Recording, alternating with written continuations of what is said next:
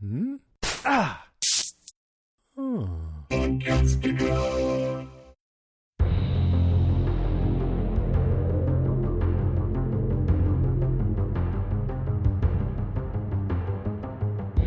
everybody, I'm Rima. And I'm Sean. And this is Strange Indeed, a podcast dedicated to the show Castle Rock. Today we'll be covering the 6th episode from Castle Rock titled Filter. Filter. Isn't that a song? I think so, actually. Yeah. For some reason that just jumped into my head. Anyway, I'm really excited to talk about this episode. But before we do, let's talk about this week's sponsor first. So are you on a health and fitness journey? Why not get paid for it? 10 women are needed who want to get paid to share their health and fitness journey on social media. You do not need to be in great shape. You just need a passion for helping others. No experience necessary. Trainings are included. You do need to be a hard worker and self-motivated. Email insideout.fitlife1@gmail.com for more information. And I guess there's a lot of these spots filling up. So if you're on the fence about it, go ahead and jump in. It's, even if you're not interested in kind of doing this social media side of it, I'm just doing kind of the training side of it. And Rima's seen the progression. Like, I've just gotten swole. My gains are ridiculous. But in seriousness, I'm excited to work out again. Like, I'm coming home. They have a lot of these workout programs all spread out for you, planned for you. And it just really helps keep me motivated and focused. And it's kind of nice to be excited about it again because my workouts were getting very stale. I just did legs today, which I hate legs, but once you're done and you see it, you feel good about it. So if you're interested in any of that kind of information, there's all kinds of free trials too if you want to try it out. Just email insideout.fitlife1@gmail.com and she can get you all that information as well. Awesome. Thanks, Sean. I love how it takes all the guesswork out. It's so hard to find effective programs, but then it's like, you want to get started and you're like, I don't even know where to begin and what exercises to do. So it's super cool to have something that takes it all of the guesswork out for you. It's super cool. I need something. Got to get into it. Well, speaking of getting into it, let's get into our top 5 this week. Sean, first, before you give us your number 5, give me a quick thumbs up, thumbs down for this episode. Did you like it? I thought it was a good episode. It was very suspenseful, very I got a really Alfred Hitchcock feel from this one. Yep. So definitely a thumbs up. This was written by one of the guys that I'm super interested in, or somebody I follow quite a bit, Mark Bernardin. So I was, whenever there's somebody that does. There's somebody that does something, you're always worried it's not going to be good and you're going to feel bad about not liking it. But this, I had no qualms about saying that it was really, really well done. So really enjoyed it. Great episode. And I'm excited to kind of chit-chat about it.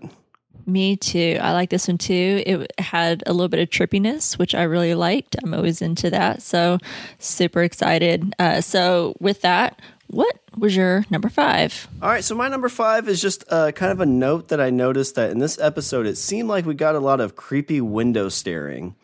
So we see the kid, the Shawshank, he's, standing outside while Ruth looks out the window, and he's just creepily standing there. And she says something even more eerie about I thought we buried him in that suit.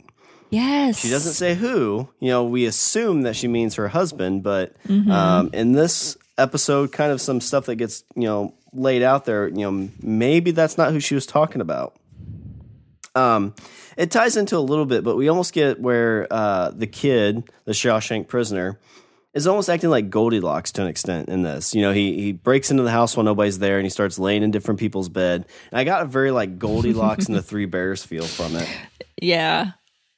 Except the bears ate Goldilocks or something. It was just creepy and and malevolent. And his facial. We talked about it multiple times, but his facial expressions in this episode, and he only maybe had 10 lines, and each line just seemed super, super intense and super scary. The other person that we got, we see I kind of called it the Slender Priest. So we see Molly hanging out. She looks out a window, and who's there but the Slender Priest, just kind of looking in and at her. Again, very, very creepy. I'm assuming that is Henry's dad. I don't know for sure, but that's kind of what we've been led to believe. Not really much touched on it, and not much touched on these other pieces, except the fact that really got like a horror movie kind of, looking out the window and seeing somebody stand there, which to me, one of the most scary scenes I think I've ever seen is like when you see the movie, what's it called? It's the one with the chick from Armageddon. Liv Tyler. Yeah, it's where the people break into their house. I can't remember what it's called. Oh, The Strangers? The Strangers. They look out the window and you just see like 3 people hanging out in masks. Yeah, creepy. That movie was creepy. The nonchalant, like, you're not supposed to be in my yard, but you're in my yard just standing there like nothing's up is like just something's off their rocker when it's like that. Yeah, totally. I don't like that. I don't like that. That's like one of my... Well, I have a lot of fears. If you listen to me frequently at all, then I have a lot of fears. But that's definitely one of them, that I'm just going to like look out my window and there's just going to be this person just standing there, like nonchalantly, just like staring at you through the windows. Yeah, I mean that's like there's been I've heard some people in my neighborhood have people doing that recently. It seems. Ooh. Oh yeah, it's super. Like if I find somebody doing that, like, oof. No, I don't like it. I don't like it. I'm going to sick my dogs on you. Just FYI, people. I've got a big dog who likes to bark, so that's I have big dogs. I have noisy dogs and dogs that will bite you in the ass. So just FYI for any weirdos and creepers. But I felt like this episode had a really good kind of creepy vibe to it. Like that's a very horror trope that was done really well. It didn't seem like it was done in a sense of like overdoing it. And I like that you kind of saw 2 pieces of it. You get to see it with this priest. Very similar thing, but then you get to see it with the Shawshank prisoner. And that one line stuck with me. It's like, well, I thought we buried him in that suit. I'm really curious if, I don't really have her as my number on here, but Ruth seemed to really have a lot of details that she shared, but she didn't really share them in a way you can understand, if that makes sense. It does make sense. I think she knows a lot more than what she is leading us. Yeah, I agree. As the audience and everyone in the show, all the other characters in the show that we would have her, to believe. I agree. And the fact that, these events that you talked about, creepy Matthew Deaver in that facial bandage that he had, and then the kid out in the yard, it happens in broad daylight, which to me makes it even more creepy. Yeah. Because it's like, not everything, knocks in the dark or whatever. There's stuff that happens in the broad daylight, and that really freaks me out. And I really wasn't expecting, dead Matthew Deaver standing right there outside the window. That was a little bit of a jump scare for me. I know I kind of jumped a little at that. Oh, and that was during the day too. Yeah, you're right. Yeah. I knew the kids was, but yeah, I guess I forgot Deaver's was kind of in the daylight too. Yep, because Molly was talking to someone on the phone about, renting a place.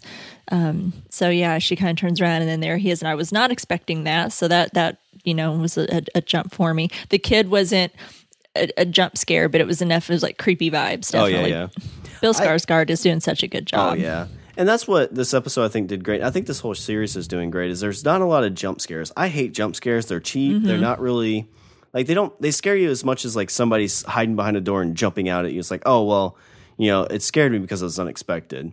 Yeah. I find things that are more like, you turn a corner and you're walking down and you see somebody at the far end, like you did with the kid. And you're like, oh, well, that's odd. Because I think that plays on humans' emotions more, because most humans, I think, will try to be polite instead of realizing like trusting their gut. Like in the sense with a kid, like something's off with that kid. Like, most, like everybody's radars are going off. Like something's not right here. But yet everybody's still like trying, like Henry Deaver's trying to help him. He's keeping him in his house. He's doing all these things that keeps him very close, but you don't know who he is. You don't know. This could be a psychopath. Like your gut should be giving you all kinds of weird warnings, but you're trying to do what you think is maybe the right thing. A little bit of not a tirade, but a tangent. Just that I feel like sometimes people don't trust their guts enough, and that can get them into those kinds of situations. Exactly. I totally agree with everything that you just said there. But to go along with what you said, I will say that even though Henry was like, trying to do him a favor, he took him in and let him stay in that garage and stuff. That was his dad's. But then it's like, as soon as he sees him creeping out in the yard, and now that his son is there and his mom is back from the hospital, he's like calling up that psych hospital. Like, okay, do you have room for this guy yet? Because I have a he's creeping around my backyard. One creepy kid from the prison. Yeah, he was kind of standing there like, okay, now I'm creeped out too. They're like, oh, great news! We just had somebody. Not escape. We just got rid of Henry Bowers, so a room just opened up. That comes later. Yeah, I like that. Good number 5. That's my number 5. Is just creepy window stairs. Ugh. Yeah, I could do without those. That's for sure. I'm like you. I very much. I mean, I don't mind a good jump scare, but that kind of stuff doesn't really scare me. It's the more like these types of scares, like you said, just that creepy. It's like real people, like real events and real things, and the things that people are capable of. I've talked about it before, the movie Hereditary, which I won't give any spoilers or anything, but you know, it's almost more about like these characters and like the things that people are capable of, and that like scares the hell out of me. People scare the hell out of me more than like a vampire creeping around my corner. I wouldn't be scared of a vampire. I like vampires. My number 5 is kind of short and sweet, but it's visions of the past. So we get a lot of things that had happened in the past in this episode. We had Henry. He's following the trail that his father taped on that video recorder, which I thought was really cool. I mean, we've gotten flashbacks to the path. Or to this path before, and flashbacks of that night that Henry's dad took him out into the woods and, trying to figure out what was happening and where they were going. And it looks like that, they've been there before. So we had this incident that we actually get to see video of it, and Henry's using it to, kind of lead him through the woods. And it seems like it's just beyond their house. Like from what I gather, like they're in this really wooded area, and he's just following this path that leads away from their house, which is kind of creepy. And as you mentioned, we get Ruth Deaver seeing the kid, and I'm not a big fan of calling him the kid, just FYI. But that's kind of what we're going on because that's how everyone knows him. Yeah, I wish they would give him some, like, because I mean, like Shawshank Prisoners, like that doesn't really fit. The kid doesn't really fit. I know. But I mean, he doesn't have a name. We don't have anything to call him, and that seems to be what's going around the internet. And I guess how most people seem to know him. So that's just probably easier, but I'll be glad if we finally get a name for this kid. But Ruth sees the kid in her dead husband's suit, thinking it was the one she buried him in like 30 years ago. And so we get some of the past. I think there could also possibly be a little foreshadowing in this scene when we get to the end of the episode. I think there's a little foreshadowing there. And then Henry reburying his father at his church, kind of like a flash from the past, because his dad was, in the past and buried, and he's kind of bringing him back and reburying him. That reminded me like of the past as well. And then of course all the visions of the past that we get in this episode in the woods, and then the flashbacks that Henry gets later on in the episode. So I like to see that theme throughout, and I think that the past and time are playing a big part in this episode, and I think it's probably going to get a little bit bigger as we move along. So yeah, it's had a little bit of a role in terms of like, okay, something happened, 27 years ago, but now it's starting to feel like, okay, there might be more to this time shifting and time. It's not just it's historical events that we're trying to review. It's like time itself is playing a key role in this. Mm-hmm. Absolutely. Yep, so that's my number 5. What do you got for your number 4? All right, so my number 4 I thought was a nice little interesting. It's a tie into a lot of the Stephen King universe. It was Juniper Hill. So we get to see it. I like that, as they pull in, Henry has a great line where he says, it's a good place. It's better than what it used to be. Something along those lines. As crows are flying around it, very ominous. Creepy crows. Oh yeah, especially when there's like groups of them. Where was I the other day? I was somewhere. I saw like 6 crows hanging out. I was like, oh, like this is ominous. It's the birds, man. Yeah, birds. There's been I've shared it on YouTube. There's this was probably about 6 to 8 months ago. I was just out for a run, and in the park up from us, there was probably at least, I think these were just blackbirds. I don't think they were crows, but there's probably at least 1,000 of these birds. Like I remember that video. Oh, it was creepy. Like it literally took up the whole field. And as I got closer, they all just took off and flew. And it was super scary. I think that was that on like something with Alfred Hitchcock's anniversary too? Ew. No, I need to stop. research that. It was something with that. I thought I could be wrong. I could be making that Creepy. I would have turned and ran the other way. up. I'm like, and I then gotta covered my face. I so gotta to get my back 15 minutes of fame. But I think that's on the Language of Bromance one, or it's somewhere. If anybody's really Nice. interested, I'll share it again. But Juniper Hill is really cool. It's a place where Henry Bowers goes. You get the crows. You get the one that dive bombs and basically, kamikazes itself. Yeah. And you think like, oh, that's really like weird. The kid shows up and that happens, but they're like, oh my gosh, that's the second time this week. And it wasn't like oh, that's really weird. That's 2 times in 1 week. It seemed more of like this is a very reoccurring thing. Mm-hmm. Well, I'm curious whenever they said, oh, that's the second one this week. Did it happen to be when Henry took the kid there for his like little evaluation? Oh, yeah, good after call. he was released from the prison. I don't know how much time has passed from when he was released from prison, taken to Juniper Hill for evaluation, and then he took him to his place. It seems like only a couple days or something have passed, it seems. But I don't think we know that. And the last little bit about Juniper Hill, we get it when Alan is searching the junkyard. He gets into his Jeep and he turns on the radio, and we catch a news report about Juniper Hill and how there's a fire, and I think like how X number of people had died and a couple people escaped. They don't really bury that lead, like they don't just let that sit there for a couple episodes, because we find out that the kid escapes essentially. Yep. But I thought that was kind of a neat, nice little tag right there. And there's multiple times this episode where there's stuff playing in the background. I don't think I caught everything that happened in those, but that one definitely stuck out. So kudos to the writers on this one, because I always the newest if you watch really close, there's spots where you can see kind of Pennywise or hear things in the background. You're like, oh my gosh, like that's Pennywise doing this. And Yes. It's really, really cool. And I've always kind of dug that kind of stuff.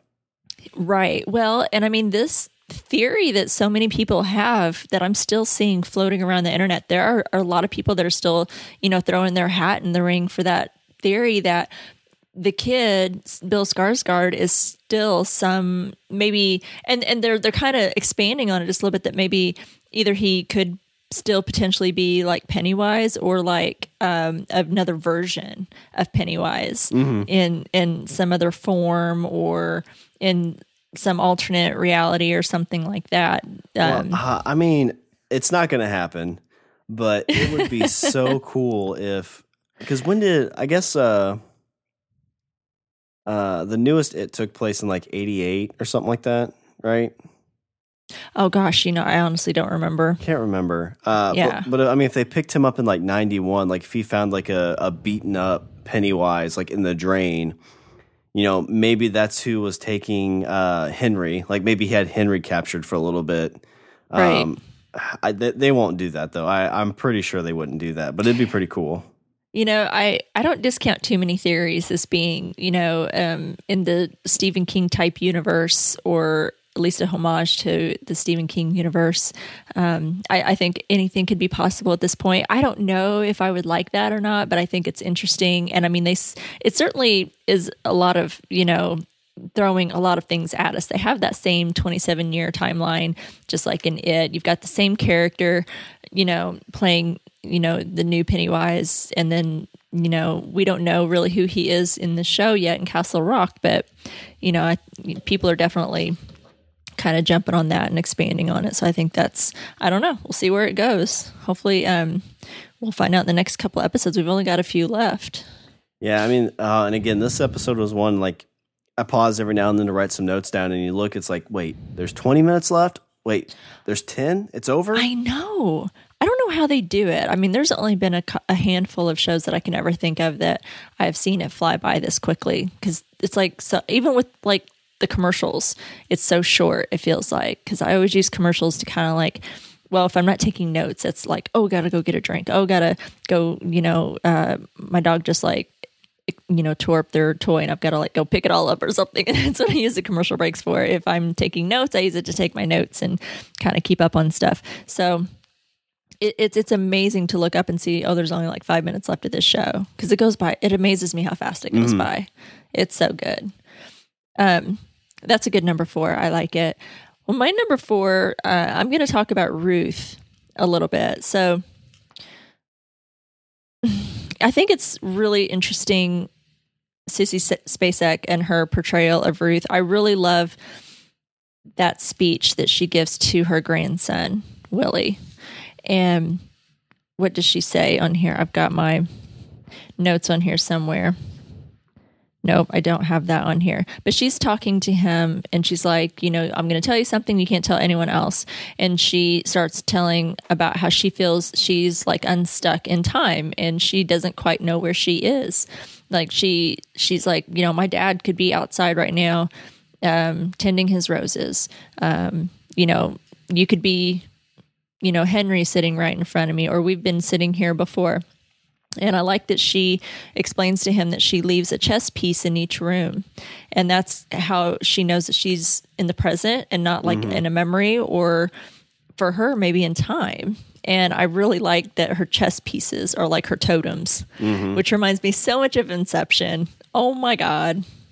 I love Inception so much. I've probably talked about it like 100 times anytime when we talk about anything remotely close to that movie. If you haven't seen Inception, you have to like get it now.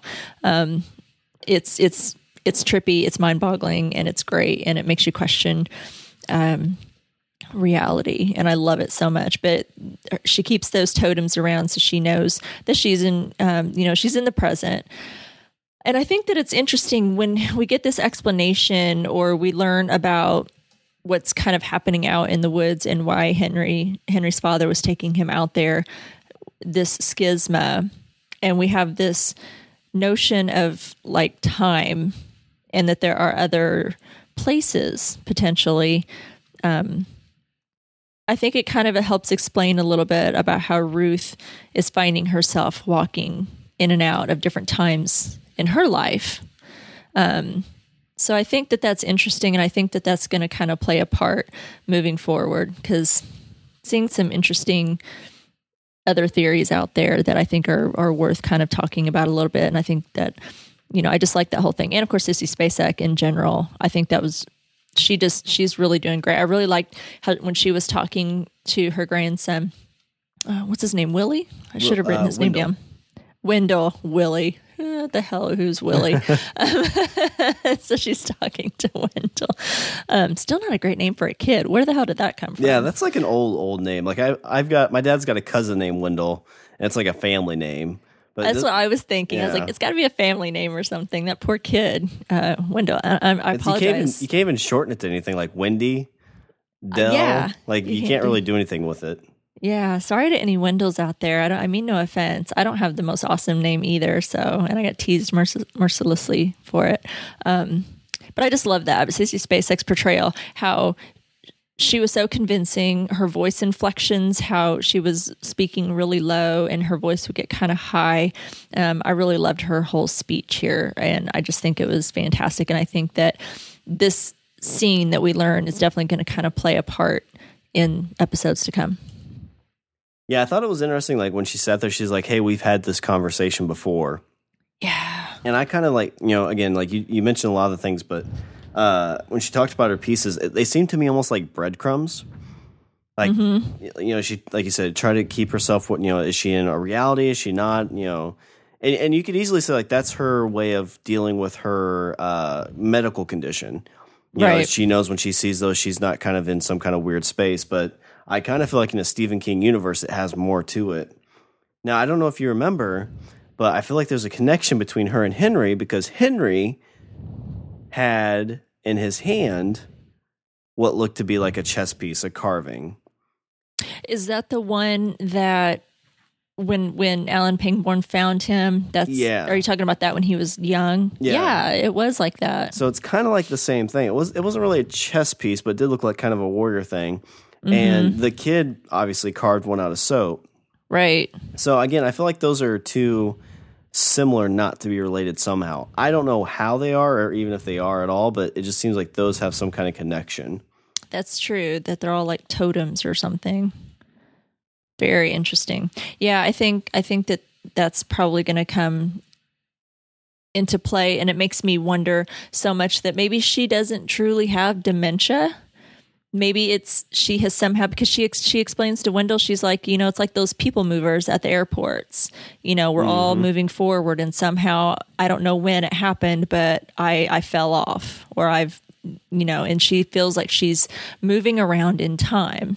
So I think that there's that connection with that statement that she makes with what we learned about this schisma here in this episode, and how they're so close. It appears. I mean, I don't know how far or how long Henry was walking in the woods, out to this place where he thinks he was out there with his father, and he meets up with Odin and Willie. That's who it was, Willie. Willie's that kid, the Culkin kid. That's where I'm getting Willie. Too? I meant to look that up. It wasn't Macaulay. It's his brother Rory. Yeah. Gotcha. I don't know how many, Culkins are out there. There are like so many of those Culkin siblings. Yeah, I think he's got like 6 or 7 siblings. Yeah, there's a lot of them, and they're all actors. But he looks exactly like Macaulay Culkin, except with darker hair. But he looked exactly like him. Cracked me up. Anyway, that's where I was getting Willie from in this episode. But I think that I can't help but think that there's a connection between that, because they're talking about this. I feel like this thing happening out in the woods where there's the past and the present, and the schism is like trying to merge them. And like it's parallel, and I feel like it's close to where she's at. It's somehow messing with her. She's somehow involved. I don't know if it had anything to do with Matthew Deaver or anything, and how he was always out there and kind of poking around, and so into this, that he had friends, and then he was wanting to build this device, which Odin ended up doing, but I can't help but feel that that's all kind of related somehow. And I don't really think that she has dementia. I think that she's kind of floating around. And you were talking about people being creepy, staring out, or like being outside and staring into windows. She wasn't necessarily staring at a window, but when Henry was bringing Wendell home, and he's like, let's go find your grandma. And he knocks on the door, and they slowly open the door, and she's just like randomly standing there, right? Yeah. And she's just like, there, and I was like, oh, that's kind of it's a little unsettling that she's just kind of randomly standing there. And then she was looking at the bed, like she knew the kid had been there, or somebody had been there. Oh yeah. She had she kind of had a smile when they showed up, but then she had this like very it's a quick scene, but yeah, she kind of looks back like, and like you said, like you don't know she has dementia. I'm wondering if she's playing a little bit of a part, like maybe she plays up that she can't remember things a little bit when she's actually there, just because she's protecting something, or I just don't know. I feel like there's more there than her actually being completely lost. Like I feel like there maybe is a little bit, but there's time that she uses that to her advantage, because again, like we're looking at maybe multiple different timelines. Yeah. So maybe in these timelines, maybe Henry is a bad person. Maybe, Alan's a bad person. So when she falls into these things, she's trying to figure out, okay, like who's the good person, who's the bad person, because there's basically a split, and this is an alternate dimension. So she, she's bouncing around through those things. She's trying to figure out how to keep herself safe to an extent. Yeah. Yeah. I don't know if I truly believe that she has dementia or that she's ill in that way. I do believe the potential, if she is moving around in time, like she says, that could mess with her mind. I think that could cause you to lose your mind. I think that there have been stories like that in the Stephen King universe of people going through these different realities and timelines and such, and jumping into these other worlds. It can drive you mad. So I think that it could mess with her potentially that way. And I definitely think that she plays it up, because I don't believe her for a second when Henry was in her bedroom asking her, what did me and Dad do in the woods? And she's like, just fishing and camping. And, he's trying to draw out more. And she just kind of looks at him like she's all frustrated, because it's like she knows the answer and doesn't want to tell him. And she's like, go ask your father. And, well, and that's what kind of led me, like, that felt like I need him to stop asking questions. So she kind of played that card of, your dad's still alive, right? Go ask your dad. Yeah. And again, if she's in alternate timelines, maybe that's her trying to figure out if she's in the one where his dad's still alive. Maybe. Again, could be a far reach, but like with shows like this, you could totally do that and get away with it. I was going to say, anything is possible, I think, at this point. So anyway, kind of drew out my number 4 there. So what's your number 3? So my number 3, I just essentially put the tape. So we see the kid watching this tape, and I've had suspicions that there might be really, really bad stuff on this tape. Apparently, it may be bad. We don't know, but it might not be as bad as what I was thinking originally. Mm-hmm. But we see Henry see this tape as well. He quickly turns it off. So again, I had some kind of like weird vibes with that. But he uses that tape almost essentially the same way as a breadcrumb, and he uses that to track through the woods. And we see him get lost in the woods. Yes, very good. You know, he runs into these new characters who saw him at the cemetery. And this, I'm always curious if things have more meanings than just whatever they are. So when he's looking at his phone, they definitely sit on his phone a little bit longer than I think you would need to. And on his phone, it was 9:13, and the date was 10:16 on a Tuesday. Don't know if that means anything. Maybe he just wanted to go to the club on a Tuesday. I don't know. But I wrote it down and thought maybe it might come into play later. Yeah, I think, you know what, I don't ever discount things like that because I'm a huge, huge fan of the X-Files. And for anyone who is a big fan of the X-Files, there are tons of, like when you would look at whenever they would show a clock on screen, whether it was like a digital clock or something, that time always meant something to somebody. It either meant something to the characters, it always meant something to the story. It was usually something to do with Chris Carter, the showrunner and creator of the X-Files. It was like maybe his birthday, his daughter's birthday, something, it was somehow relevant. It may not be relevant to the story, but somehow that date or time that you saw always meant something. So I never ever discount whenever I see a date or time that's displayed on a show. So we probably should just make note of that, or it might even mean something in the Stephen King universe, because I feel like they throw out those little, I don't know that this was an Easter egg, but just as an example, that one Nazi prisoner that the kid was shacked up with in isolation, he had a tattoo of 1488 on his head, and some people thought they admittedly said that it could have been like really reaching, but that it could have been like in homage to 1408, that Stephen King story that he had, and then that movie with that they later made with John Cusack and Samuel Jackson. So anyway, who knows? Good observation. Yeah. And the only other thing I added to this, so from this tape, he talks with Molly a little bit more. And what he asked her, it is Molly, right? I've been saying her name wrong before. It's Molly, yes. Okay, good. I've ingrained it in your brain. And then I contradicted myself. I'm like, crap, am I saying it wrong? He goes back to her to figure out about like the whole woods thing. And he was like, did you see me in the woods? And she essentially now reveals to him that she killed his dad. And which I think is a huge reveal, because you see that Henry's like, you're crazy. And she's going on like, no, we did it together. You did it through me. And I don't think he's really bought into the whole Shining thing yet. I think he's still kind of open to, this is just a weird town, but there's not like pure evil here or any kind of supernatural stuff. Right. But we find out that Molly definitely believes in it. So again, I'm really curious what he's going to do with this information. It was a quick kind of tidbit. But again, we've got 4 episodes left, and it seems like he's got bigger things on his hands right now than trying to figure out how to deal with Molly. He certainly does. And I'm glad that you brought that up, because that leads me to my number 3, which is Molly's confession, which, as you said, I think was pretty significant. I was wondering if she was going to finally let that out, and how he would take that whenever it did come out. I mean, I feel like it had to come out. Yeah. Just didn't know when or how. And I love that she just, kind of just said it. And she was very upfront. She doesn't try to hide, her gift. I don't know exactly what she calls it, but, she doesn't try to hide it. It seems like, she's pretty open about it. And, I think that we're kind of really getting at that really deep connection, which I think we saw hints of it, but that really deep connection that her and Henry have. And it seems like it's not so much that she can feel what he feels like she can with other folks. because she can just like be around people and hear things, or she can pick up their feelings. But with Henry, it seems to go farther.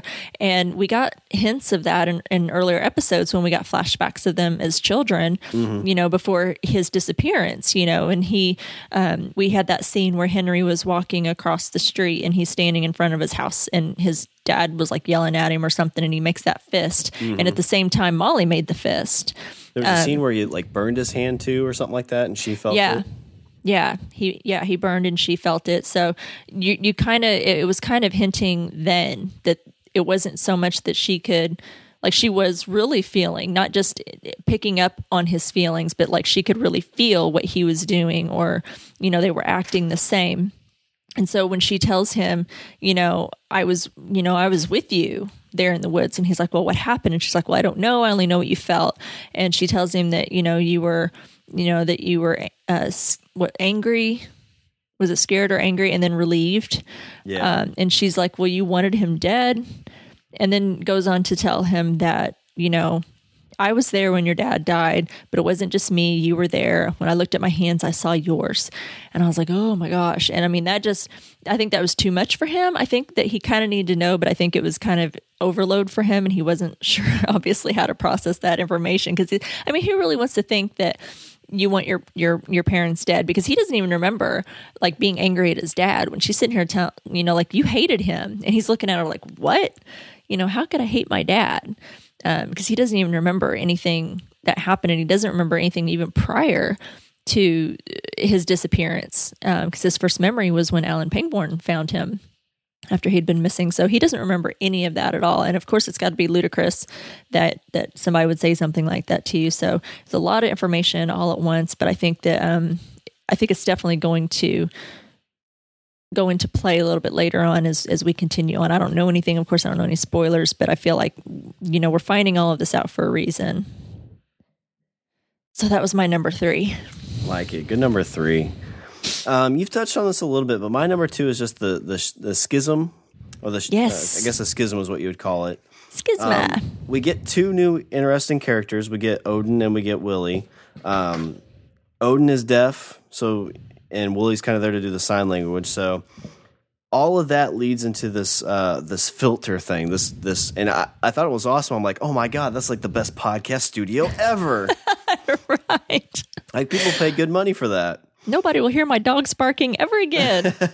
I've heard of those chambers before. I've seen it like just like stories about those, that they build these like such soundproof rooms that when you sit in there, like, you can hear your blood like pumping through your veins.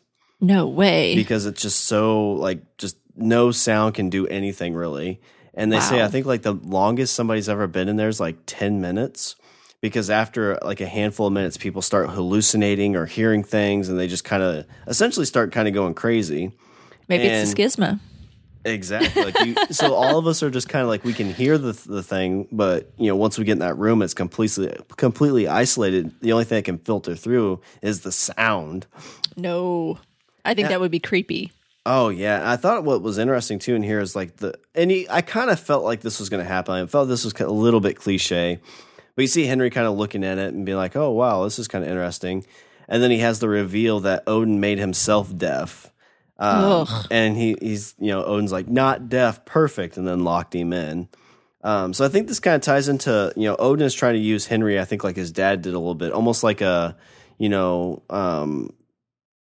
tracker, like a vessel, a tracker, like you can hear the sound better than me, so I'm going to use you to get to that thing. Right now, to get to it, to stop it, to make a sacrifice to it, to pray to it, I don't know, but somehow they're trying to use these guys to get there. And Macaulay Culkin and his brother, I don't know about any of his other siblings, but they have a little bit of a creepy look to them. I mean, yes, he does. They just do. I've listened to Macaulay Culkin's podcast a little bit. It's pretty good. So I'm not like downing on him at all. But like, Willie and Odin, just creepy vibes right away. And, I don't know how many times, if you're walking through the woods, at the middle of the night, and you run into people just hanging out by a fire, like not even at a campground. Right. Typically probably not a good thing. Especially if they jump up and like try to stab you, that's probably another warning sign. But that all goes back to like trusting your gut. And if Henry trusted his gut, he may not have ended up in the filter. So, oh my gosh. But yeah. Did you have any thoughts on the schism or Odin or this Winnebago or this filter? I have some, yes. And you're right about, they can, if you ever watched the Good Son when Macaulay Culkin, I think it was Macaulay Culkin was a boy, and was it his brother? One of his brothers that played his cousin. They didn't play brothers in the film. They played cousins. It might have been. I think it was one of his brothers that played his cousin because they looked very similar. I'd have to go back and look, but it was I think in the 90s. It was after Home Alone and such, and I won't tell anybody anything about it in case you haven't seen it, but it was really good. He was creepy. Maybe that's a little bit of a spoiler, but he was creepy in that movie, and he did it really well. So yeah, those Culkins. Well, that totally goes into my number 2 as well. So just to tag on, about what you said, I think very much it's I think that Henry's father knew that Henry had this capability to hear it a little bit more than others, because Odin had said, some people never hear it. Some people hear it once and never again. And some people hear it all the time, or it comes and goes. Like with Henry, it comes and goes, but they feel like it's very loud with him because he gets that constant ringing in his ear that's, very painful. He can't even hear himself talk, and it causes him some pain. I think that his dad knew that, and that's, why he was taking him out in the woods all the time. Odin had to have known about Henry because he was such good friends with his dad. And I think that he knew about the ringing in his ears, and that's why he asked him about it. And I think I don't know how or why or what is going to happen, of course, but I think why he threw him there in that filter. He's expecting something to happen. And, he's going to essentially make him like he's deaf, like Odin is deaf, and he thinks that's perfect. That's how, because he can't hear any other noise. He can't hear anything else. And that's all he hears is the schisma. And so that's, I think what he's doing to Henry in this. So I think, I don't know what to think, but I think that we talked a little bit about early on when Henry was found, when Alan Pangborn, he's out in the woods, he's drinking some coffee. He hears this noise, this crazy noise. And we commented on it, like in our, when the episode aired, this crazy noise out in the woods. And it was like creepy as hell. And we talked about it, like, what the hell was that noise? And then all of a sudden, after he hears that noise, Henry appears on the frozen lake, like out of nowhere. Oh, yeah. Because 1 minute, there's nothing. Alan Pangborn, he's looking across, the scenery. There's the frozen lake and the trees beyond. There's nothing there. He hears this really strange noise surrounding him in the woods. And then all of a sudden the noise disappears and there's Henry standing in the middle of that frozen lake. So I think Alan Pangborn heard it. That's my theory. Then when Henry's in that filter, we get all these flashbacks. Now, I need to go and look these up. I did not do my due diligence with some of this research. I know there are some people that have some like screenshots of all the visions that he saw while he was in the filter. It looked like he was going crazy. It felt like the Willy Wonka ride from the old movie. Yeah, it was trippy. That whole thing was kind of trippy, how you were getting these strange flashbacks and this, weird liquid mercury looking kind of visual and stuff. But we got these flashbacks again of him being kept in this cage, behind some sort of cage-like thing and in the dirt and playing in the dirt. So it makes me think, where was he? Was he in another, clearly another place, but like another reality? Oh, yeah. What if there's a time frame where he was the one that was in the prison? Yeah, I don't know. I don't know. But we learn a little bit. Odin says through Willie, best I can tell, schisma is actually nanoscale turbulences caused by cochlear quantum totalities abrading in parallel, other ears, other nows, all possible pasts, all possible presents. Schisma is the sound of the universe trying to reconcile them. So he's explaining that the nature of the schisma is supposed to be this idea that we can hear our universe and is trying to reconcile itself with alternate planes of reality. And the schisma is trying to bring them all together. I'm trying to break it down so I can actually understand it. And he's Well, it's like one of those comic book crossovers where, you know, whenever the universes get too out of hand, they have like a big event to try and make like one universe. Yep, that's what it is. I think that's what the schism is trying to do, because there's all these different planes, and it's trying to reconcile it, and that some people hear it like a ringing in the ears. And he says it's louder now than it's been in decades. So I wonder if the last time that it was as loud as what it is now is when Henry disappeared, That 27 or when he came year back. range. Yeah, around that time frame, either when he disappeared, when he came back, or around that whole 11 days that he was missing. So, like I said, we get those flashbacks, and it makes me wonder if Henry was in some other reality. And so I did some digging and some poking around. And according to the Stephen King wiki, I feel like this whole idea of the schisma, kind of ties into the universe of Stephen King, because there's a thing called Athenny, Okay. Thinny, in the Stephen King universe. So this is according to the Stephen King wiki. Athenny is a place where the barrier between worlds is thin, a concept first introduced and explained in King's fourth Dark Tower novel, Wizard and Glass. Though they are also retroactively attributed to events in The Talisman and King's novella The Mist. Thinnies look almost like mercury, fluid and shimmering, and most importantly, for our purposes, they emit a strange sound that has been compared to someone playing the saw as a musical instrument. The sound can infect the minds of those who hear it and has been known to drive people mad. If you walk into a Thinny, there's also a chance you will end up in another universe. So I think that there's something to this, and I think we're going to probably get a little bit more. And I love this whole story. It's just so Stephen King, being such a big Stephen King nerd. I'm just totally wigging out over all of this. And then they talked a little bit more about, whenever Odin was talking about the schisma, it reminded me of one of Jake's lines in The Dark Tower, and all of you Dark Tower fans, I hope will jump on board with me here. So Jake, one of the main characters in The Dark Tower, he traveled from our world into a parallel universe and says, "Go then, there are other worlds than these." Which again reminds me very much of what I think that they're kind of hinting at. Obviously we don't get to know, because it kind of ended on that cliffhanger. Mm-hmm. But that actor, C.J. Jones, he was in Baby Driver. Did you see Baby Driver? I've seen the trailers and stuff for it, but I didn't actually see the movie. Go watch Baby Driver, man. Good? Don't wait. Yes. Oh, it's so freaking good. You have to watch it and I hear all about it, because you're a big music fan, and anybody who's a big music fan, I mean, this isn't the only reason that it makes it good, but if you're a big music fan and loves music, watch this movie. Anyway, he's really deaf. C.J. Jones, he is a deaf actor, and I really think he did such a great job in this role.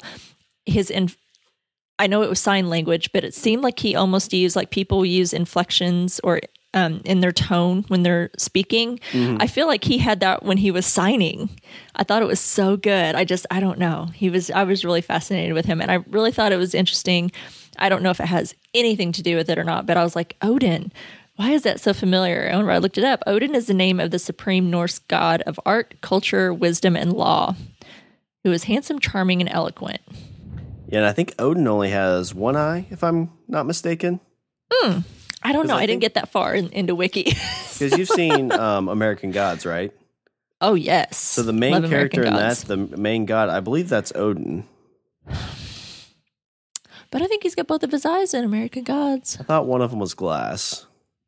Well, he didn't wear a patch. Maybe one of them was glass. God, American Gods was a long time ago. That show has been off the air. I read the book, and I want to watch the movie, or the TV show. I haven't watched it yet, but... do it. Yeah, again, so many things. I know, but shit. How many was it? It was on Stars, and I think it was only like 10 episodes or something. Yeah, I think it was only like 8 or 10. It didn't seem like it was many. Yeah, it wasn't very many, and it was so good. Oh, I hope they do a good job with season 2. Anyway, I digress. But that was me rambling on. Like I said, I cannot keep my thoughts straight when I talk about the show because I have all these theories and all these crazy things in my head. So I'm sorry, I was totally rambling. What's your number 1? Well, my number 1, I just kind of titled Alan's Scavenger Hunt. So we see at the end of last episode him and the kid kind of making a deal. He finds that the kid tells him, like, I can help her. And we see him go off, talking to him at the beginning, like he's going on some kind of scavenger hunt to find something. Goes to a junkyard, finds his vehicle, which for some reason I thought maybe something in his old vehicle would have been what they needed. But it ends up being the warden's truck, the warden's car, what he had died in. Mm-hmm. And it's really, really interesting because as he gets back, he has a conversation with the kid. He's like, they're going to bring it back here. He's like, what the hell do you want it for? And the kid's like, we're going to make a monument. It's going to be a monument to the warden, which, again, I don't understand why you'd want a monument to the warden, especially if he had you trapped. So I don't understand what that means. I don't think it means anything good based on what happened next. Yes. So, and that's what you get. So, you see him getting pissed off, Alan, that is, and the kid looks up at him. And so this is where you try to wonder, like, was this the kid's goal to get Alan away for this time? And he only asks him, he's like, why'd you leave me in the trunk? And yes. I couldn't get a grip on what, it didn't seem like it was anger or sadness. It was a pure statement. And you see the blood on the kid's hand. Now, when I saw that, first thing you think of is Ruth, right? Because we saw a little scene with him walking in, the kid that is walking into Ruth's house, taking off his shoes and everything. After setting fire to Juniper Hill. Yeah. Just randomly setting on fire. Allegedly. And he and 3 others escape from Juniper. He just casually walks in the house and hangs up his coat and takes off his shoes and scares the hell out of poor Ruth. Yeah. But I'm pretty sure what I saw when he was sitting there, it looked like blood was trickling down from his arm. Yes. So I'm thinking that the blood we saw may not be Ruth's. I think it's his. Yeah, I think he was mostly injured. His. Yeah. I think wherever she is, because she was not in the house whenever Alan went running into the house and was yelling for her, and sees the house a mess. There is blood on the floor, blood on the stove. I think it was his because it looked like it was, it didn't look like bloody hands like when you've just, and because I know from experience, I can speak about this, right? That it does look like when you've killed somebody and you got blood all over your hands. Hey, I've seen enough movies. It looked like it was from an injury. It looked like it was like you could see the blood flowing from his upper arm. Yeah, he was wearing long sleeves, but it looked like it was coming down from his arm up above his sleeve. So I think she fought back. She looked like a tough old bird, man. Did you see her carving up those fish, in those other episodes? She's not somebody to mess with. Hell no. And she seems to, she does pretty well for herself. She was joking about when Henry was asking her, or, hey, what did me and Dad do in the woods? And she's like, oh, the camping, fishing, hunting whenever it was in season. And she's like, I had to teach him most of it. So she seemed quite capable. She's a tough lady. And she was joking about how, she's like, oh, Alan thinks that I just like trout. Truth is, I just like to gut them. And I'm like, damn, Ruth, you got a dark side, lady, and I like you.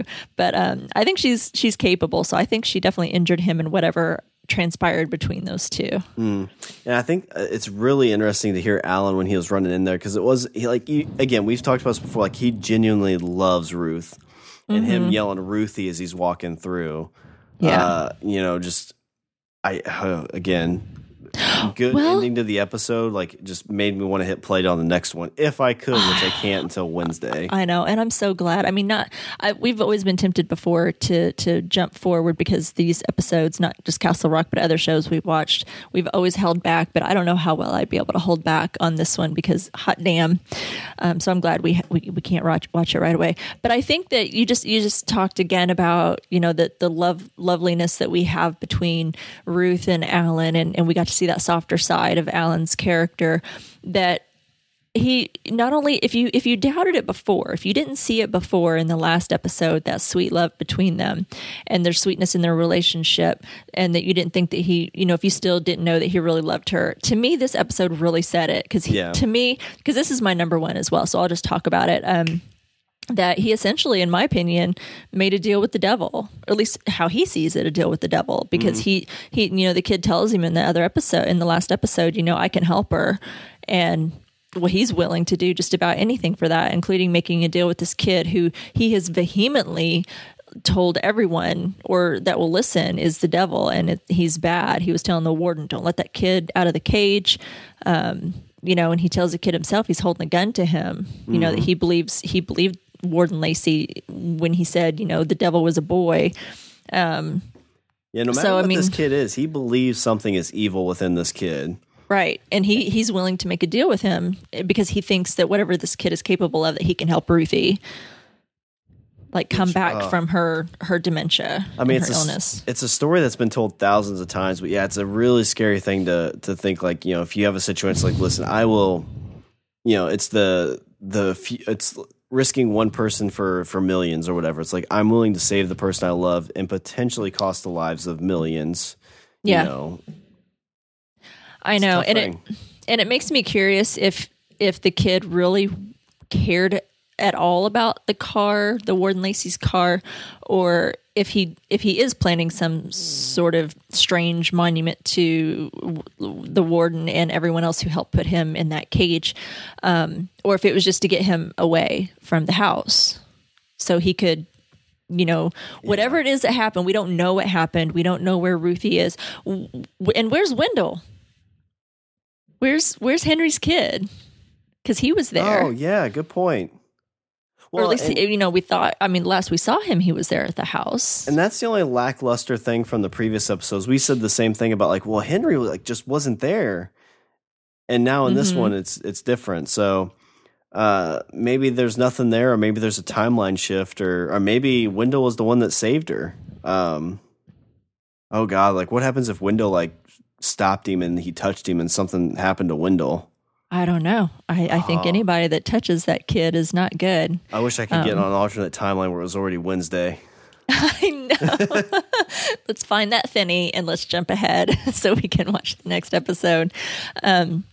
Again, talking about Bill Skarsgård's acting in this, he's done such a great job from the first episode until this episode, playing this, kid who, the camera makes him look freakishly tall, and he is tall. Bill Skarsgård is tall. He's 6'3.5", almost 6'4", well, I believe. He stands too, he's super tall, but he kind of hunches over and is still tall.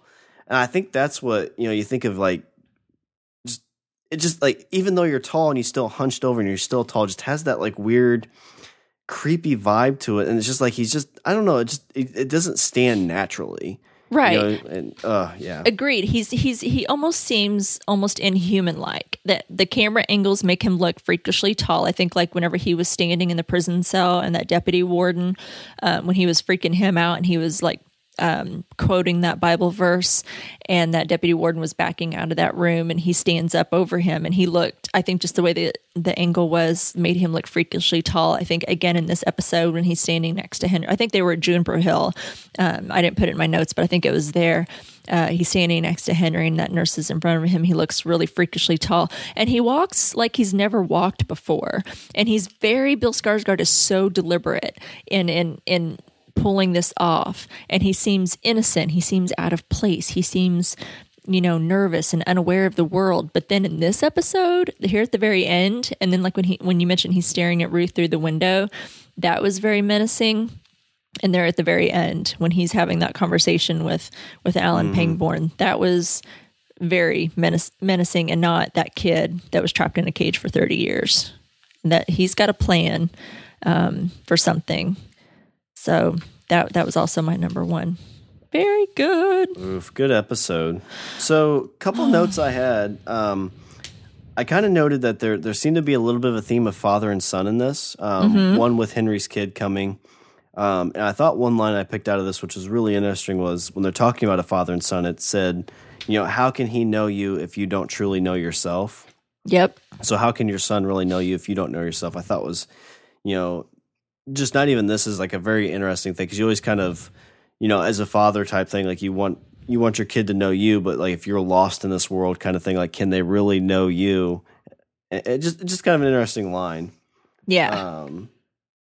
And then we get to see, that question could definitely be raised with Henry's dad that he's reburying. Like he doesn't know his dad. Did his dad really even know himself? Is what he was fighting for. Mm-hmm.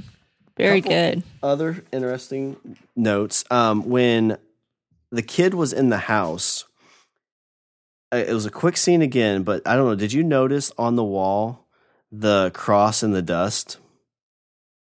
Yes. So like they had a cross hanging up that was no longer there.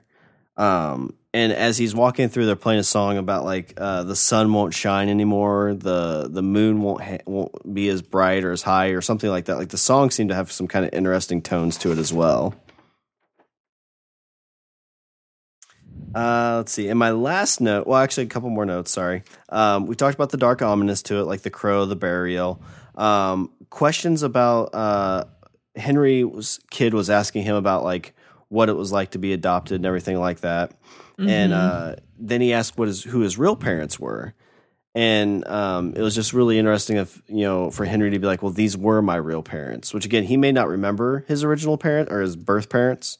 But I always think that's, whenever a family adopts, like I think that takes a lot of courage and things like that to be able to raise a kid as your own and, have those questions that, inevitably will get asked. Yeah, that was a missed opportunity, I think, too, with his kid. Yeah, good point. Yeah. In my last note, I feel like this was written by Mark Bernardin.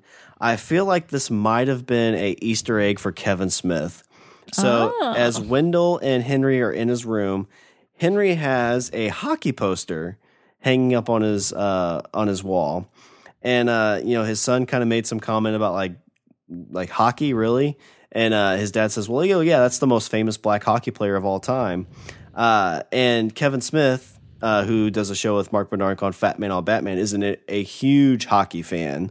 He is. So I kind of wonder if that was a little bit of a nod to his podcast partner, Kevin Smith. Very interesting. That would be, if you find that out, let me know. There weren't a whole lot of Easter eggs in this episode, so I'll just spoil everyone now that we typically have that around our news segment. The Easter eggs, this one was pretty light. There weren't really like a whole lot to point out, which I don't think that we need that. It's just a fun little piece. But I think that it's not necessarily like a Stephen King Easter egg, but probably, like you said, a nice little Easter egg from the writer on this episode. With Kevin. So I like it. Notes. I have a lot of notes. I've been trying to scribble out what I've already talked about because I have a lot. So don't ever feel bad for having a lot. There's a couple that I have, and some of these are more observations than just notes, but I really like in this episode, and they really know how to use music in all the episodes. This one really, just because we have talked a little bit about time and how Ruthie was talking about like she's like unstuck in time, and I feel like the music in the show kind of makes you feel like you could be anywhere in time according to the music that plays. Like in this episode, we got "The Sun Ain't Gonna Shine Anymore" by the Walker Brothers. Really nice little melody, but I feel like you could forget where you are in what time that you are. So I really like that. I really like all the music in the show, and I think that they do a really great job. And it's not necessarily always songs, but just like the music in general that really sets the tone for the scene, that really helps add to the creepy factor. It made me curious, the scene when Alan went to go pick up Ruth from the hospital, and she's sitting with the neurologist before she's discharged, and she says, "I gave you some words to repeat back to me. Can you say them back in any order?" And it doesn't stick around for that to hear what words, but I thought what was interesting in other episodes when Henry was getting his consultation for his ringing in his ears, and they asked him to repeat words back. And they did the same thing with the kid at Juniper Hill during his first visit. They both had to repeat the word family in that list of words. And I'm like, did Ruth have to do that? That's what I was waiting for too. Yeah. Was family in that, but we didn't get to see that. So I don't know. And it might not be anything. It just kind of made me curious, like, oh, is she going to have to say family too? You brought up that Henry didn't talk about his birth parents. I think he knows more, or maybe he doesn't, because he claims to not have any memory of anything. So maybe I'm totally off on that. But I feel like that was a deliberate diversion when his kid was like, well, what were your parents like? And it seemed to me that he just didn't want to talk about it. Like, he doesn't want to talk about his real parents. That he says, grandma and grandpa are my real parents. To me, that is like a dismiss of the subject, and we're just not going to go there. The Bible verse that was quoted from Matthew Deaver's handout at his funeral, death is swallowed up in victory. It's from Corinthians 15:54.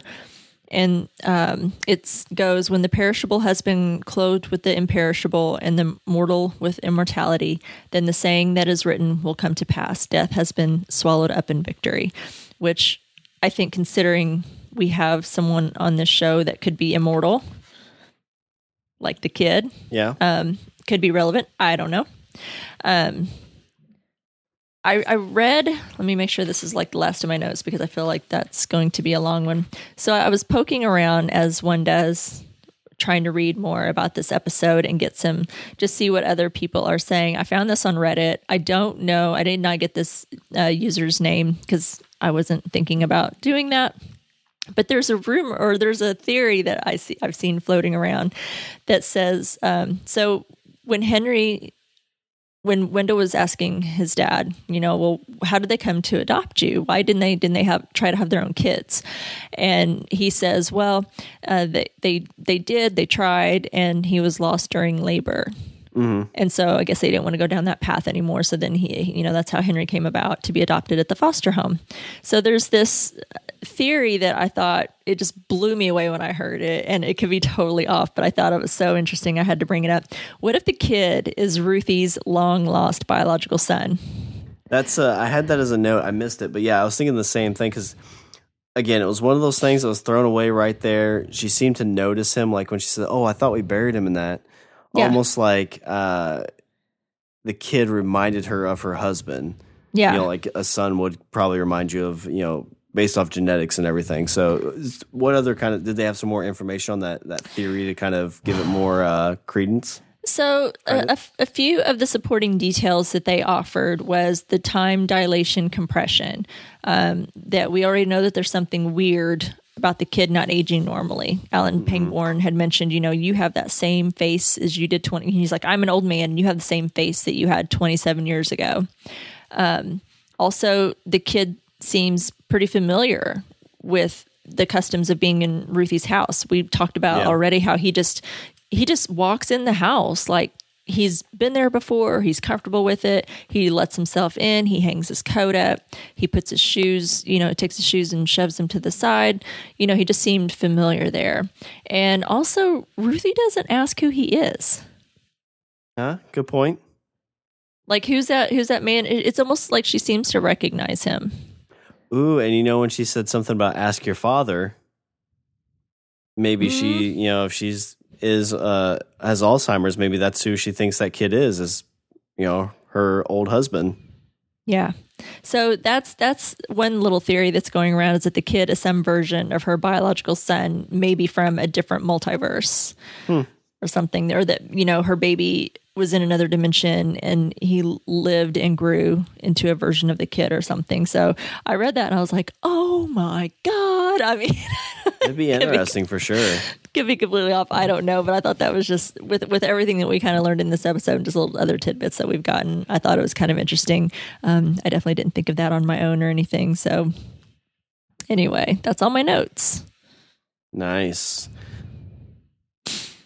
Okay, so that was it for our top 5. That was super fun to talk about. I really liked that episode, and I'm anxious to get on to, God, next week we're going to be on episode 7. There's only 10.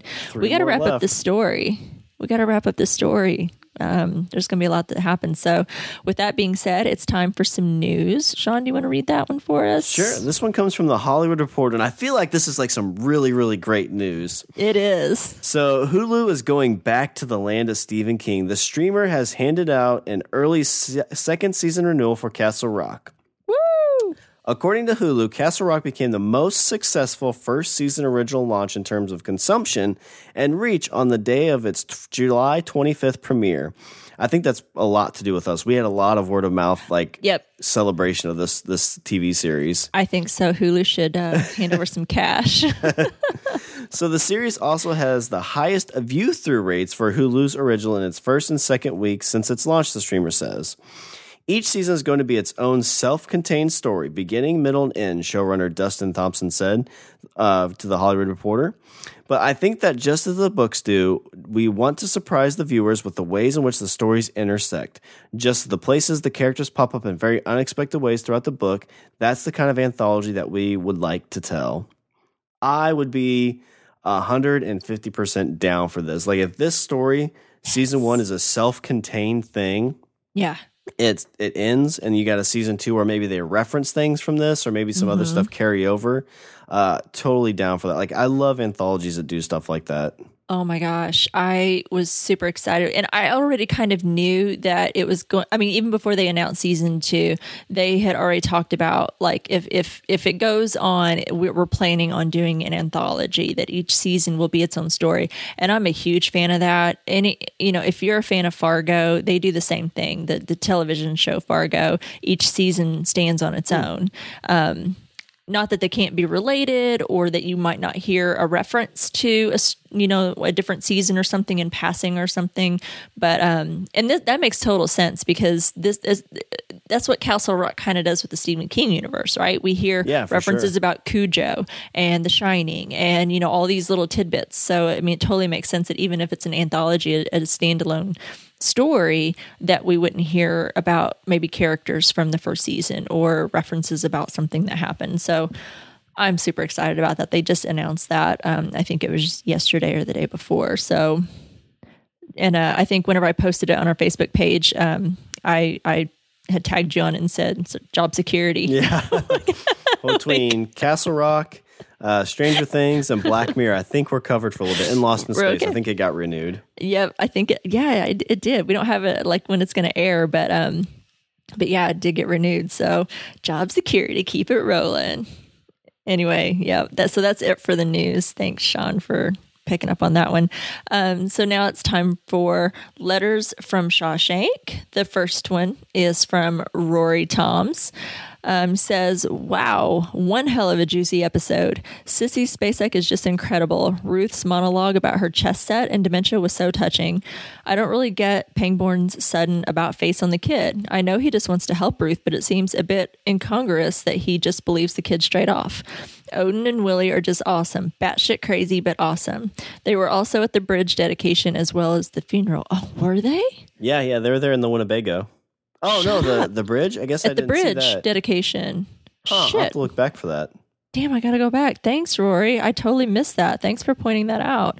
Yep, at the bridge dedication as well as the funeral, Culkin and Jones were stellar in their performances. I agree. I did look up schisma, but my music theory, Pythagorean maths, and Descartes' knowledge is somewhat lacking and I have almost no idea what the hell it is. I'm thinking it's to do with harmonics and tunings, but if you guys can explain it, I would greatly appreciate it. Sorry, Probably Rory. The wrong place for that. I left my bio and acoustics degrees at my other house, so I cannot. But thanks for that insight. That was really great. I love that. I'm going to have to go back and watch that now. I feel like I missed a lot during that bridge dedication. So our next one comes from Laura Woolley Swink. So damn it, did I somehow forget this was Stephen King's universe? I had to realize that the sweetness and love between Alan and Ruthie last week had to be paid off with something horrible. I'm keeping a candle burning for Ruth. Sissy Spacek has been so darn wonderful, I hate to see her gone. And it seems the kid is not as benevolent as people are thinking. I don't think he himself causes harm to anyone, but he can definitely sum up despair and tragedy. I did find it odd that someone who was baffled by a shower managed to operate a VHS player. And where's Wendell? That's a good point. He Very was good question. like looking at a shower like it was very odd, but yet, God, could you imagine being trapped down there for 27 years without a shower? Like, I shower like 4 times a day. So. Yeah. I do not. People probably don't want to know that. I work from home Never mind. I'm not going to say anything else. Every couple months, you're like, what is this thing? Oh, it's the shower. You can edit that part out. Okay. Next one's from Maureen Favo. My big question of this episode is whether the signing of the technical acoustic terminology matched the translation. I don't know. I that's fascinating. I wish I could answer that question, but I don't know if anyone has that answer. Let us know because I'm intrigued. All right, and our last one is an email, so some different bullet points here. So the thoughts running through my head during Henry's Woods experience was how smart to take the video of him with the landmarks. Would someone think of that back in the 80s, or did it take cell phones and walking video norms of present day for it to occur? Crap, that always happens. You're going along fine, then interference, and you are caught in the woods after dark without a map or landmarks. Who the heck is this by the fire? For a minute, thought it was the kid from a previous time. Oh, that's interesting. Worse, it is those creepy observers. When the sign language translation started, I was like, interesting. Then when all the technical stuff started, I was like, wow. Then I laughed but thought better of it because we all know in these woods after dark with the suspense building, all episodes not the time to laugh. Might get caught mid-laugh with blood and guts. Wonder if I found someone who could read sign language, verify if he was saying what was being interpreted, or if he was signing something like, all you sign language people know this is crazy, would go along with all the tech language if anyone asks you. Henry, don't you dare step into that RV. Henry, don't you dare decide to get closer, look at that room. Henry, don't let those guys you have known for minutes who are creepy and telling you creepy stuff block your exit from the RV. Really? You walked into the room with no exit or windows? That is soundproofed? Wow, for as stupid a decision Henry just made, it tells us how lost and confused Henry is, how desperate for answers, and it kind of worked. So is Mom Deaver Sissy Spacek a time traveler? Did this version of her interaction with Henry when he was missing years ago? Intriguing. The Alan Pangborn I know from the books would never have trusted any help from the kids. Several days ago, he was telling the warden to keep him locked up. How desperate is he? Also, this is the third love of his life. One additional question is, do you think Warden Lacey's wife knows all about the acoustics? With being blind, her hearing would be more sensitive. Will we see her again? Oh, that's a very interesting observation. I agree. Thanks, Mofavo. Yeah, this comes from Mofavo. That was a lot. Lots of observations and goodness. It looks like my notes when I'm taking notes watching these episodes sometimes.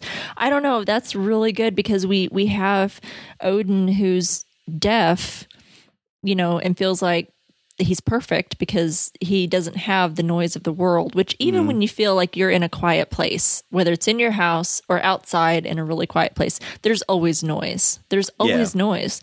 So, I mean, what he was saying, that this could be the quietest place on earth. And again, I don't know anyone that is blind, but that is supposed to be something that, you're told is that when you lose one of your senses, all of your other senses kind of make up for that loss, and that, I've heard that before, that blind people's, hearing is very sensitive because it's kind of making up for the loss of your sight.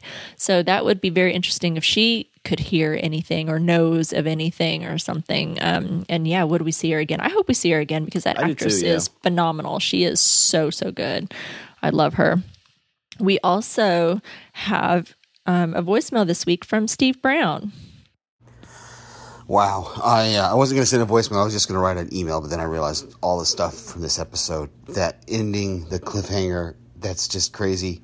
The deaf actor, it's amazing. According to after the episode, the actor playing the older African-American gentleman is actually deaf. He's a deaf performer. I thought that was really cool that he brought that to the part. He's such great expressions on his face. And, just so many things in this episode that I can't wait to hear what you guys thought of Henry's reaction to Molly telling him that she killed his father, the realization that the father definitely had something more going on. Again, that ending just blew me away, and I really wanted to watch the next episode, but obviously can't because I have to wait until next week. So can't wait to hear what you guys say. Bye.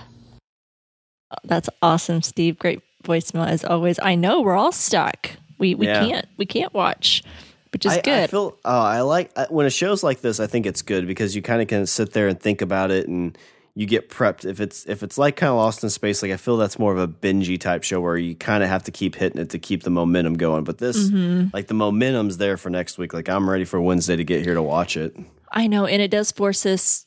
When we have this week, we can think about it. We can, let it kind of roll around in your mouth a little bit and, make those thoughts and those connections, and you can talk about it with other people. And, you have time for that reflection, because I feel like there's so much you can pick up on, so many little things and so many little theories that you need that time. I mean, you could totally binge this show, but I'm so glad that during the first run that you can't do that, because and it's also nice to know that everyone, whether they like it or not, is in the same boat as us, that we have to wait every week, that we choose to never ever skip ahead, and that we always stick to one show per week whenever it's Stranger Things and Black Mirror and all those things that are available for everyone else. Now everyone has to follow us, whether they want to or not. So sorry, my little selfish rant for the week. Anyway, thank you everyone so much for your awesome feedback. Everyone has been so engaging with this show, and everybody's super positive, and everybody has so many things to say about it that I absolutely love it, and I love talking with everyone about it. So thank you everyone for all of your engagement on our social media pages, and for writing in on our Facebook page, sending us voicemails and emails. There's so much that we can pick apart about the show, and I think that everybody has something really great to say. So thank you everyone for taking the time. Yeah, thanks everybody. All right, so next week we'll be reviewing the 7th episode of Castle Rock, titled The Queen. And a very short description here. Memories haunt Ruth Deaver. Interesting. Is that a spoiler? Seems like it a little bit, yeah. The Queen. Interesting. Oh gosh, it's going to kill me to wait a week, but I don't have a choice. Well, we're really excited for you to travel to Castle Rock with us while visiting. You can also follow us on Twitter at StrangeTcast. You can like us on Facebook at www.facebook.com/StrangerTcast. And you can check us out on Instagram at strange_indeed_pod. I want more followers on our Instagram page. So that's everyone's task for the week, is before we record next week and before you leave us feedback, go like that page. Yep. I've been posting pictures of my gains. So if you want to see me go from, I don't know, I couldn't think of any good things. If you want me to see it go from flood to massive, go there. You can get Popeye arms. Is that what we're going for? I have really strong forearms. Eating your spinach. Awesome. Yeah, go follow us out there. I love engaging with everyone. So make sure you go like all of our pages and follow us. I have tons of fun with all you guys talking about all the shows. But you can also email us at strangerthingscastpod@gmail.com. And you can also find us on the TV Time app. You can find Strange Indeed and a bunch of other great podcasts like the Walking Dead cast, which is currently covering Fear the Walking Dead at podcastica.com. Go out and leave a review for Strange Indeed or any of the other great Podcastica podcasts on Apple Podcast. Yeah, Fear just came back, and Jason and Lucy are back podcasting on that, and they do such a great job. They've got such great chemistry and do a really great job talking about that show, so check them out. And speaking of great podcasts, make sure to check out Sean and his other podcast, The Language of Bromance. Comes out every Sunday. Yeah, we've got a lot of fun stuff we're talking about. We're talking about bro health in this previous week for a thing called Death Grip. If you're a dude and you're curious what it is, check it out. It's very interesting. I think everybody wants to know what Death Grip is. Yeah. All right. Well, that's our show, episode 52, Filter. Until next time, I'm Rima. And I'm Sean. And Mo Favo is strange indeed.